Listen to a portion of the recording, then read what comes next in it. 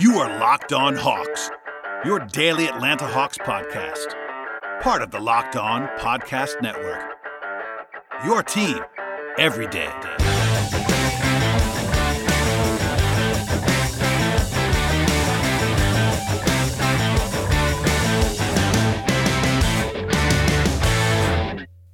Hello, friends, and welcome to episode 658 of the Locked On Hawks podcast.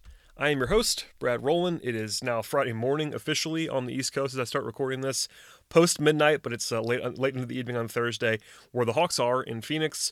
They lost to the Suns by a final score of 128-112 on this fine evening, and plenty to discuss about the game itself. Honestly, it was a game that, while lopsided at the end, has lots of storylines to cover, and we will definitely do that on the show today. I do want to plug real quickly the podcast from yesterday. I had Chris Kirchner of The Athletic on the podcast, a good discussion with Chris, who is, of course, on the road with the team right now. So go back and listen to that. Also subscribe to the podcast. It'd be huge if you did that. We've had a full week of shows, and I do have one more planned, actually, between now and tip-off on Saturday in Los Angeles. Not a guarantee because it's something that can always fall through, but for now, I do have that plan. Hopefully that comes through. But regardless, a full week of podcasts. Tell a friend, subscribe, etc., and thank you for listening today. As always, before we get to the actual game itself, because again, there's lots to talk about with the game, there was a lot of pregame intrigue because of the stats of Kevin Huerter. Lloyd Pierce addressed the media on Thursday in Phoenix before the official update came out. You know, as of Wednesday, the Hawks announced that Huerter was going to be flying back to Atlanta, or actually was already flying back to Atlanta at that point in time, to have more MRI evaluation from doctors. He had a negative x-ray, etc. Pierce sort of leaked to the media on Thursday that it was going to be, quote, better than the worst-case scenario, end quote. That proved to be true. To be sure, the Hawks announced that Kevin Huerter has been diagnosed with a left rotator cuff strain with an associated shoulder capsule strain, and that he will enter a period of rehab and treatment and will be re-examined in 2 weeks. So that's the full release from the Hawks in this spot. Obviously, I'm not a medical expert by any means, but the timetable is a good one. And, this is not the worst case scenario. This could have been a season-long injury. This could have been a 3-4 month injury.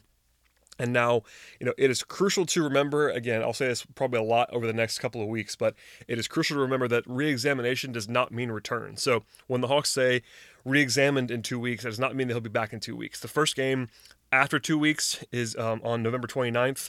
I would bet against that happening. Is it impossible? No. But generally, when teams want to re-examine guys, they're still going to need a couple more days or weeks even to get ready after they are examined, just kind of get back to full strength, et cetera, et cetera.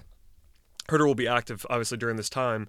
Try to do as much as he can, but still something to point out there. The Hawks do play a couple of road games there at the end of November, and then they come back home for games on December 2nd against the Warriors, and then December 4th against the Nets, and then a full 3-day break after that before a road game against Charlotte on December 8th. So, that's 3.5 weeks from now. That seems more like a realistic timetable to me, but we'll see. We're definitely guessing, but, the big picture stuff here is that it's very, very good news, and all things considered. This could have been bad, and by the time he was flying back to Atlanta with the MRI sort of unclear after a full day, it was pretty obvious to me that it was not going to be a 1-game absence for Kevin Huerter or a 2-game absence. But, re-examination 2 weeks is probably good, and the fact that there's no serious damage here is certainly a positive thing. Pierce did say pregame that not having surgery is, quote, a mental peace of mind, end quote, for Kevin Huerter after he spoke to him on Thursday. That's good to hear as well, obviously, for a young guy. This is third, maybe not major injury, but certainly a third significant injury of his career so far. He had the hand surgery before he actually arrived for his rookie season, but it was before the draft, and the Hawks knew about it. But a hand surgery that kept him out of summer league, and basically the whole summer before his rookie season. And then earlier this year, he had the knee thing that kept him out of training camp and sort of set him behind the 8 ball, and now a different thing with the shoulder. So the good thing about that is that none of those are chronic. They're all different injuries, but it's certainly, people were asking me about Huerter being injury prone. I'm not willing to go that far by any means, but it is 3 real injuries within a year and a half of each other. So that's just something to keep in mind with a guy who isn't the biggest, he has definitely put on some mass and put on some strength in the year that he's been a professional basketball player, but someone who is a little bit wiry, and we'll see how he can handle the rigors of the NBA. But, I'm not worried about Huerter necessarily on that front, and hopefully this good news relatively will come through in the near future, and obviously the Hawks want to get him back as soon as possible, but there's still not a lot of incentive to push him along. The Hawks without Kevin Huerter, as we saw in this game on Thursday, without Huerter and John Collins at the same time, it's fairly rough offensively. For my money, the Hawks have 4 guys on this roster who are, legitimately above average offensive players right now today. And 2 of them are now unavailable for a while. You have Collins, who's going to be out for another, several weeks until the end of December or so, and then now Huerter for at least 2, probably 3-4 weeks, maybe even beyond that if something goes wrong. You're down to 2 guys with Trae Young and Jabari Parker that are legitimately above average offensive players, and that puts you in a bad spot. Trae is awesome, Jabari's been awesome. But those 2 guys can only do so much, and kind of just put your roster in a shorthanded place in some ways. But obviously, the good news is Huerter will be back sooner than it could have been, and we will obviously closely monitor the situation as it gets going here, and we'll be following up with the team, etc., to see about his rehab in the future.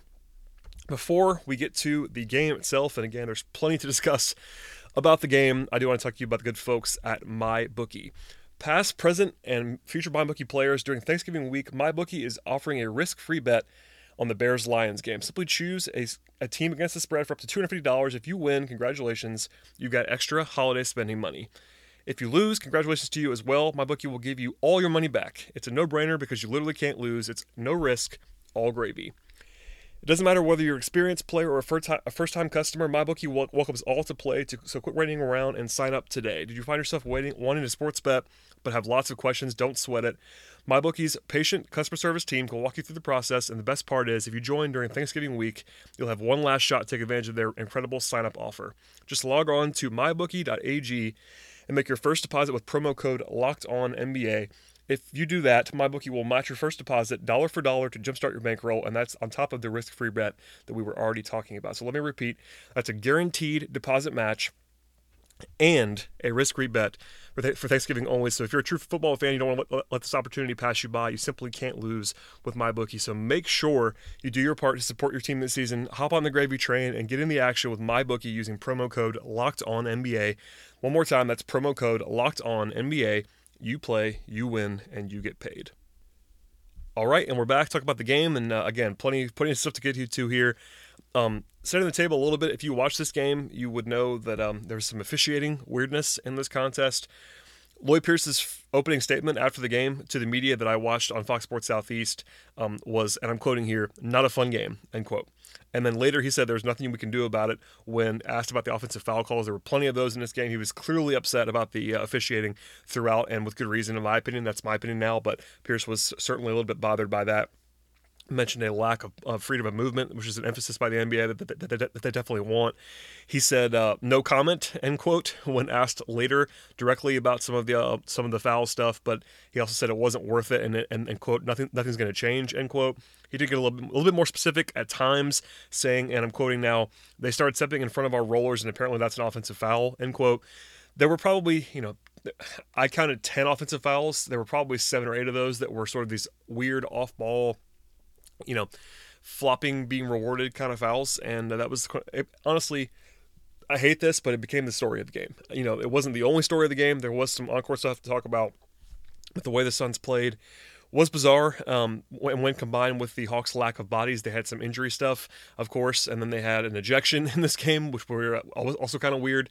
Those were both reviewed, but 2 flagrants on Cam Reddish that were interesting in that one, to have him be kind of disqualified. So at the end of this game, you had no Bembry, you had no Reddish, and we'll talk about those later, but pretty interesting, and Pierce was pretty visibly bothered by the officiating, which we'll get to a little bit more later. But yeah, when we said that at the top here, that became the story of the night. In fact, DeAndre Bembry after the game just tweeted, and I'm quoting, "soft" in all capital letters, end quote. That was his entire tweet.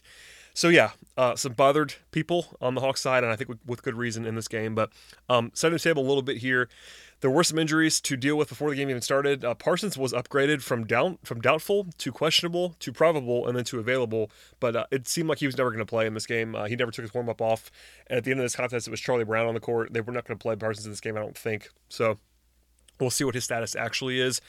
Alan Crabb did debut for the first time in a Hawks uniform in this game and had some moments, and we'll talk about that later. Charlie Brown was recalled and played a little bit in this contest. No Vince Carter, no Evan Turner still for Atlanta to go with Collins and Huerter on the bench. So already a short bench to some degree, and it got shorter as the game went along. The Hawks were about 8-point underdogs in this contest. It actually opened 6 or 7 and went up to 8. Of course, the Hawks did not cover that spread, lose my 16 points. But, on the road, the Hawks are underdog for a reason against Phoenix. Phoenix is not great by any means. They're a solid team, at least more solid than they were last year. They've played well so far this season. But, this is a winnable game for Atlanta. Everyone circled this one as the one that was potentially winnable on this trip. Of course, they stole the one in Denver already. But, yeah, that was sort of the preamble to this game. In the early going, it was pretty interesting to see what happened, and honestly, that sort of was the tone for the entire game. The Suns were flying double teams to Trae Young the entire game. Trae still had some nice moments, obviously, finishing with 21 and 13. He did play well, at least at times in this contest, but it was a lot of pressure on other guys to make plays. And some of that actually worked out for Atlanta, some of it didn't. There was a 15-4 run by the Hawks in the early going that was aided by Damian Jones, who was very, very good in this game, particularly in the first half. He made a great read on a steal and made a nice play defensively. The offense looked coherent. They had a plan for how to address this kind of defensive attention that Trae Young was getting. It's not new that he's getting double-teamed and trapped and all that stuff. The Hawks executed pretty well, I thought, offensively for most of the game, honestly. Allen Crabbe debuted at the 5-minute mark of the first half, made a pull-up jumper on his first offensive trip, and didn't do too much else in this game. He was pretty rough, honestly, just definitely rusty, but did make his first shot, which is worth pointing out.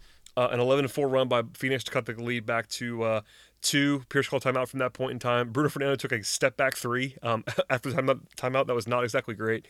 He actually played most of his time at the 4 in this game because the Hawks are just so short-handed. That's out of position for him. We'll talk about him more later on the pod, but 15-4 run overall by Phoenix to take the lead. A headliner for me in the first quarter was the back-to-back plays in which Jabari Parker just absolutely went through Mikal Bridges. I like Mikal Bridges, but he is not physically strong enough to deal with Jabari Parker. That's a good reminder that Jabari can sort of mismatch you to death. He's certainly capable of taking advantage of those mismatches and picking on guys who are smaller than him, and he put him in the basket back-to-back times in a pretty memorable fashion. A lot of weirdness in the first quarter. The Hawks made 9 turnovers in the first period and were winning. That is not something that's usually going to happen. They happened to shoot the ball well in the first quarter and also got to the line 10 times. There were 5 assists from Trae Young, 10 points for Jabari Parker, but 9 turnovers and a lot of the weird charging calls, offensive foul calls happened in the first quarter. This was a theme throughout the game, obviously, as Pierce talked about in the post game. But it started early and it happened all the way through. In the second quarter, it was Charlie Brown getting a real stint. He played at the end of the first quarter, and then actually stayed in to open the second. They actually sat Trae Young for a long time, a couple different times in this game, which is noteworthy. Even though he played a ton of minutes, it was just 2 stints really that he sat and still played 36 minutes despite not finishing the game on the court. But good to see Charlie Brown getting on the court. He wasn't fantastic, but he was playing. He was recalled before this game, and they used him because they probably just needed to use him. Alex Len blew through Aaron Baines for a dunk, and then Give him a little stare down. I thought Alex Len played well in this game. He was playing with energy. Good to see him playing that well, particularly in Phoenix, where he was actually roundly booed. And even the people that cover the Suns that I follow were trying to figure out why. There's not really any reason, I don't think, that the Suns fans are upset. Obviously, Len was playing in Phoenix before this, but, he didn't have like an incident or anything like that. He just wasn't particularly awesome, but he was overdrafted. It's not his fault necessarily, but it was kind of just weird to hear a fan base still booing him kind of the entire game. But Len played well and kind of put it back in their face a little bit in this game. Probably the highlight, I should say, that made the most rounds in this contest was Trae Young nutmegging Ricky Rubio on a trip after he made a 3 the previous trip. That was I guess a go-to move now for Trae Young is the nutmeg. It's actually working very well for him. As effective, got a 3-point play out of that. And he had a couple nice moments there. There was a 15-4 run, though, by Phoenix to go back up by 6. There was a lot of charging calls. Again, as I keep writing this down in my notes, there were just so many charging calls in this game, mostly against the Hawks. Some bizarre officiating kind of throughout. Reddish got his first flagrant foul call out of 2, both on offense, both for elbows, and kind of not huge flagrant elbows, and people were bothered by this. They were both reviewed, and the league called them in the replay center as flagrant 1 fouls. I am not an expert on this, so I'm going to guess that they were interpreted correctly, just kind of weirdly fluky, and were not super flagrant. So, it's kind of unlucky. I'm not really sure what Cam's supposed to do on those 2 plays, but yeah, that was the first of those 2 was in the second quarter. There was a big block by Bembry on Rubio that was nice to see, and we'll come back to Bembry Rubio later in the podcast. But a bad missed layup by Hunter in transition, which I wanted to point out. He did have a nice pass, though, DeAndre Hunter did, to Alex Len a few minutes later. The Hawks had an 8-0 run to go up by 2 points. Of kind of their best moment of the day. The rest of the way was the Hawks. That was the 8-0 run. But Phoenix closed on a flurry in the first half with an 11-3 run. The Hawks did not have a field goal for about the last 2.5 minutes of the second quarter, and they got down in a hole at that point in time. Damian Jones entered this game with career highs of 13 points and 7 rebounds, and at the half he had 12 points and 7 rebounds. So Damian was he had the half of his life in the first half of this game, which was cool to see. Trae Young had 17 points, including 13 in the second quarter, and the Hawks had good offensive work on the glass, but defensively it was a rough time all night long, and Pierce even acknowledged that. In between the officiating conversation after the game, Pierce was talking about the fact that the defense was not very good, and I would definitely agree with him on that one. In the third quarter, there was a bad stretch from Cam Reddish in the early going. Devin Booker waltzed to the rim, passed him for a layup on the opening trip, and then there was another charge at the end of the floor by Damian Jones. That was rough to see. There was a nice, brilliant, honestly, 2-dribble dunk by Alex Len going to his left. That was kind of a whoa moment for me. I'm not really sure that he had that in him, but it was a nice play by Alex Len. Reddish then missed an open 3 that would have cut the lead to 3. On the other end, they fouled Kelly Oubre for a 3-shot foul. He made all 3, and suddenly the Hawks are down 9 again. That was a big swing in the game. And Bembry came in earlier than normal in the third quarter for Reddish. I think probably because Reddish was not playing very well in this contest. The deficit got all the way up to 15 in the third quarter. It was basically over from that point forward, honestly. But at that point, there was a big corner 3 by Alex Len to get it back to 12 and kind of put the momentum back in Atlanta's favor. And then there was the weird play for the ejection on DeAndre Bembry. So Bembry gets called for what appeared to be a taunting technical foul after a block shot on Rubio, and then he was ejected in the same sequence for presumably barking at the ref. I'm not really sure what he said. Chris Kirchner was courtside and referenced the fact that he seemed to be, originally saying something, at least some taunting stuff. I'm not really sure what he said to the official, but the second one was almost certainly for officiating, arguing. So Bembry was not pleased. As I said before, he tweeted soft after the game and definitely was fired up in that spot. You can't get ejected there. It's a bad time to do that, but I do understand the officiating being frustrating in this game for everyone. So I don't really blame him all that much. It was just the timing was unfortunate because the Hawks had cut it to 12 and they had some momentum at the time.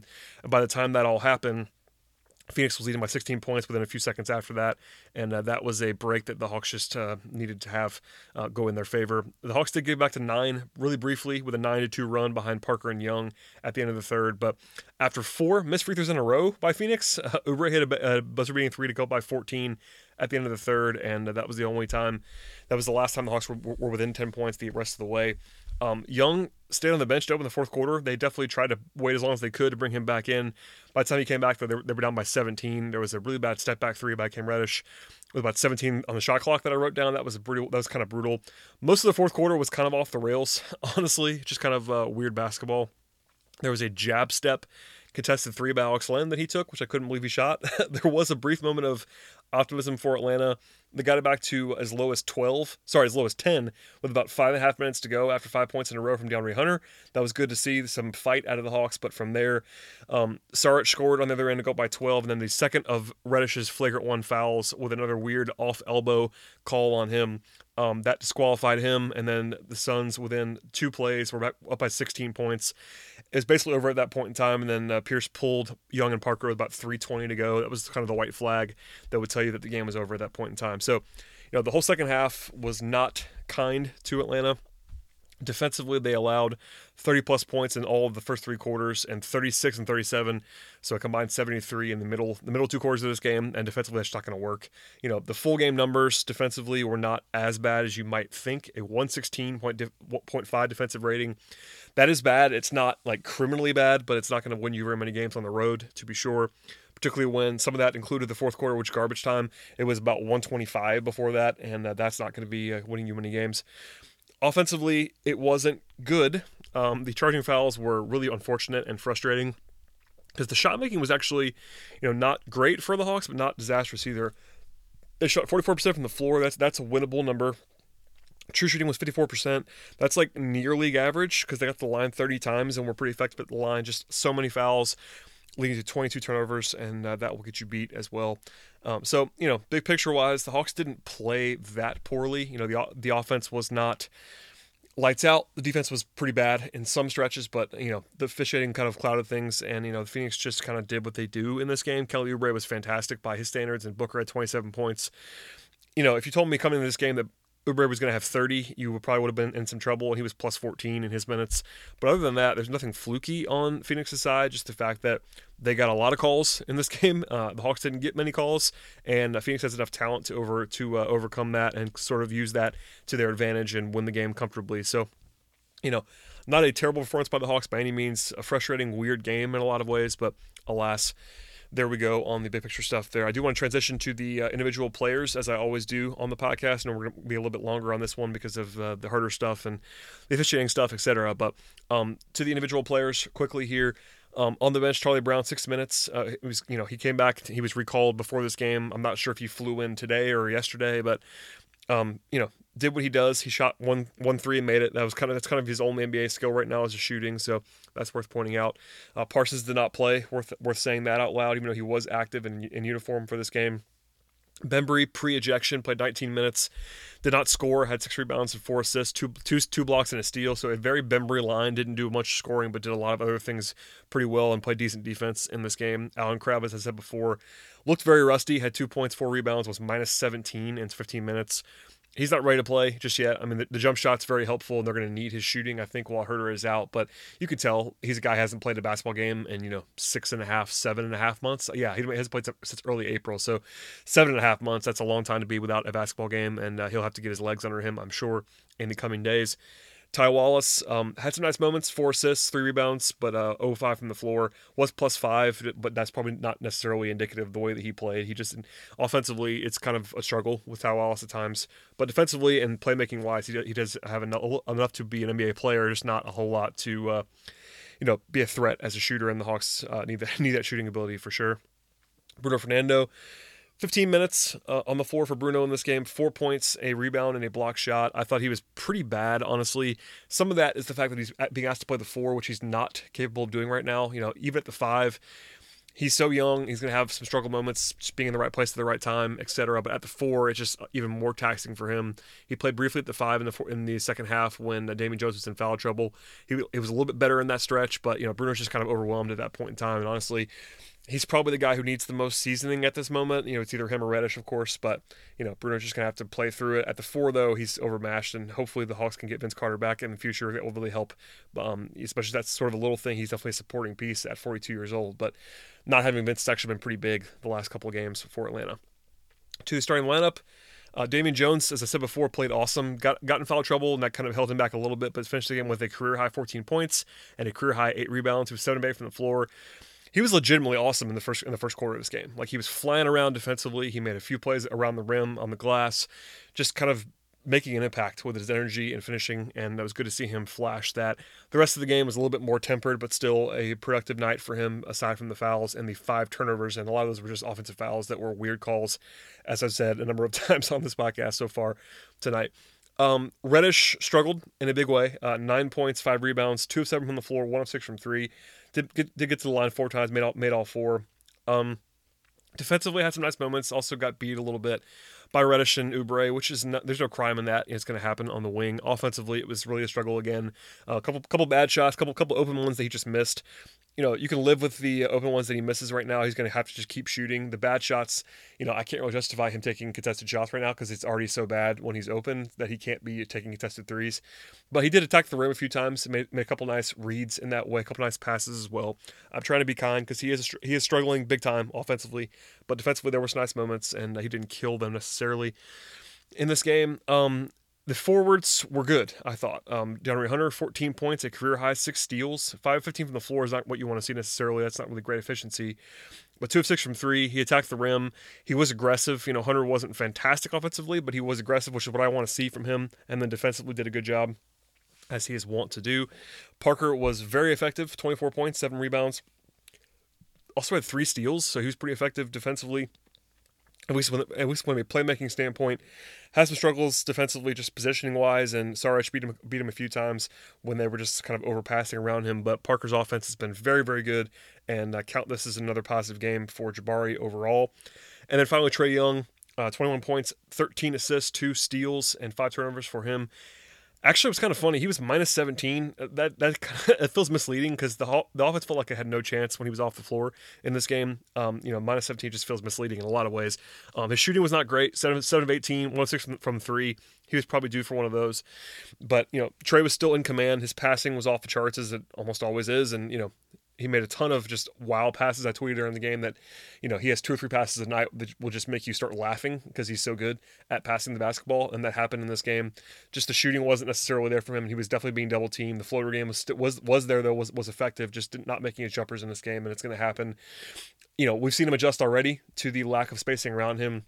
It'll be even harder for the next couple of weeks without Kevin Huerter because Huerter, for all the fact that he's not really like 100% there yet as far as a number 3 option on an NBA team, Huerter is still very talented and he has to be guarded in a way that most of these guys do not have to be guarded. So not having him out there, not having Collins out there, it's going to hurt. But Trae's been so good already that there's reason to believe that he can figure it out and will figure it out. But we're heavily reliant on him, even more so than normal, and that's already a high bar to clear when talking about how important he is to the offense. So a lot of things to say about this game. The officiating was a problem. It was pretty ridiculous, and this is just me editorializing.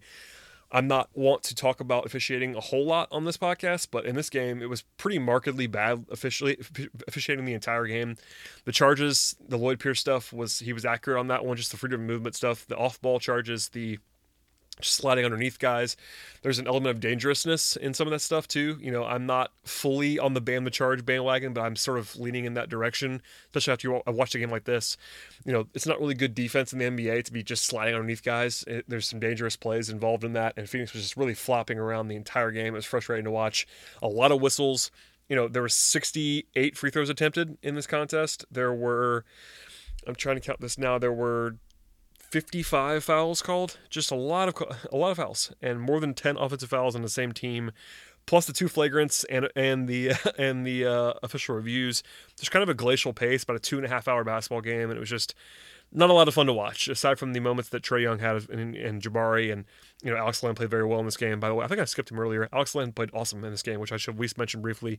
Len had 21 and 10 and was just very, very good. I think I did say that a little bit earlier, but I think I skipped him in the individual portion. Len was awesome. He was one of the, I think, 3 or 4 guys who played legitimately well for Atlanta in this contest. But yeah, big picture, it was a loss that the Hawks were quote unquote supposed to lose. They certainly could have won this game if things were different because Phoenix was not overwhelming them with talent.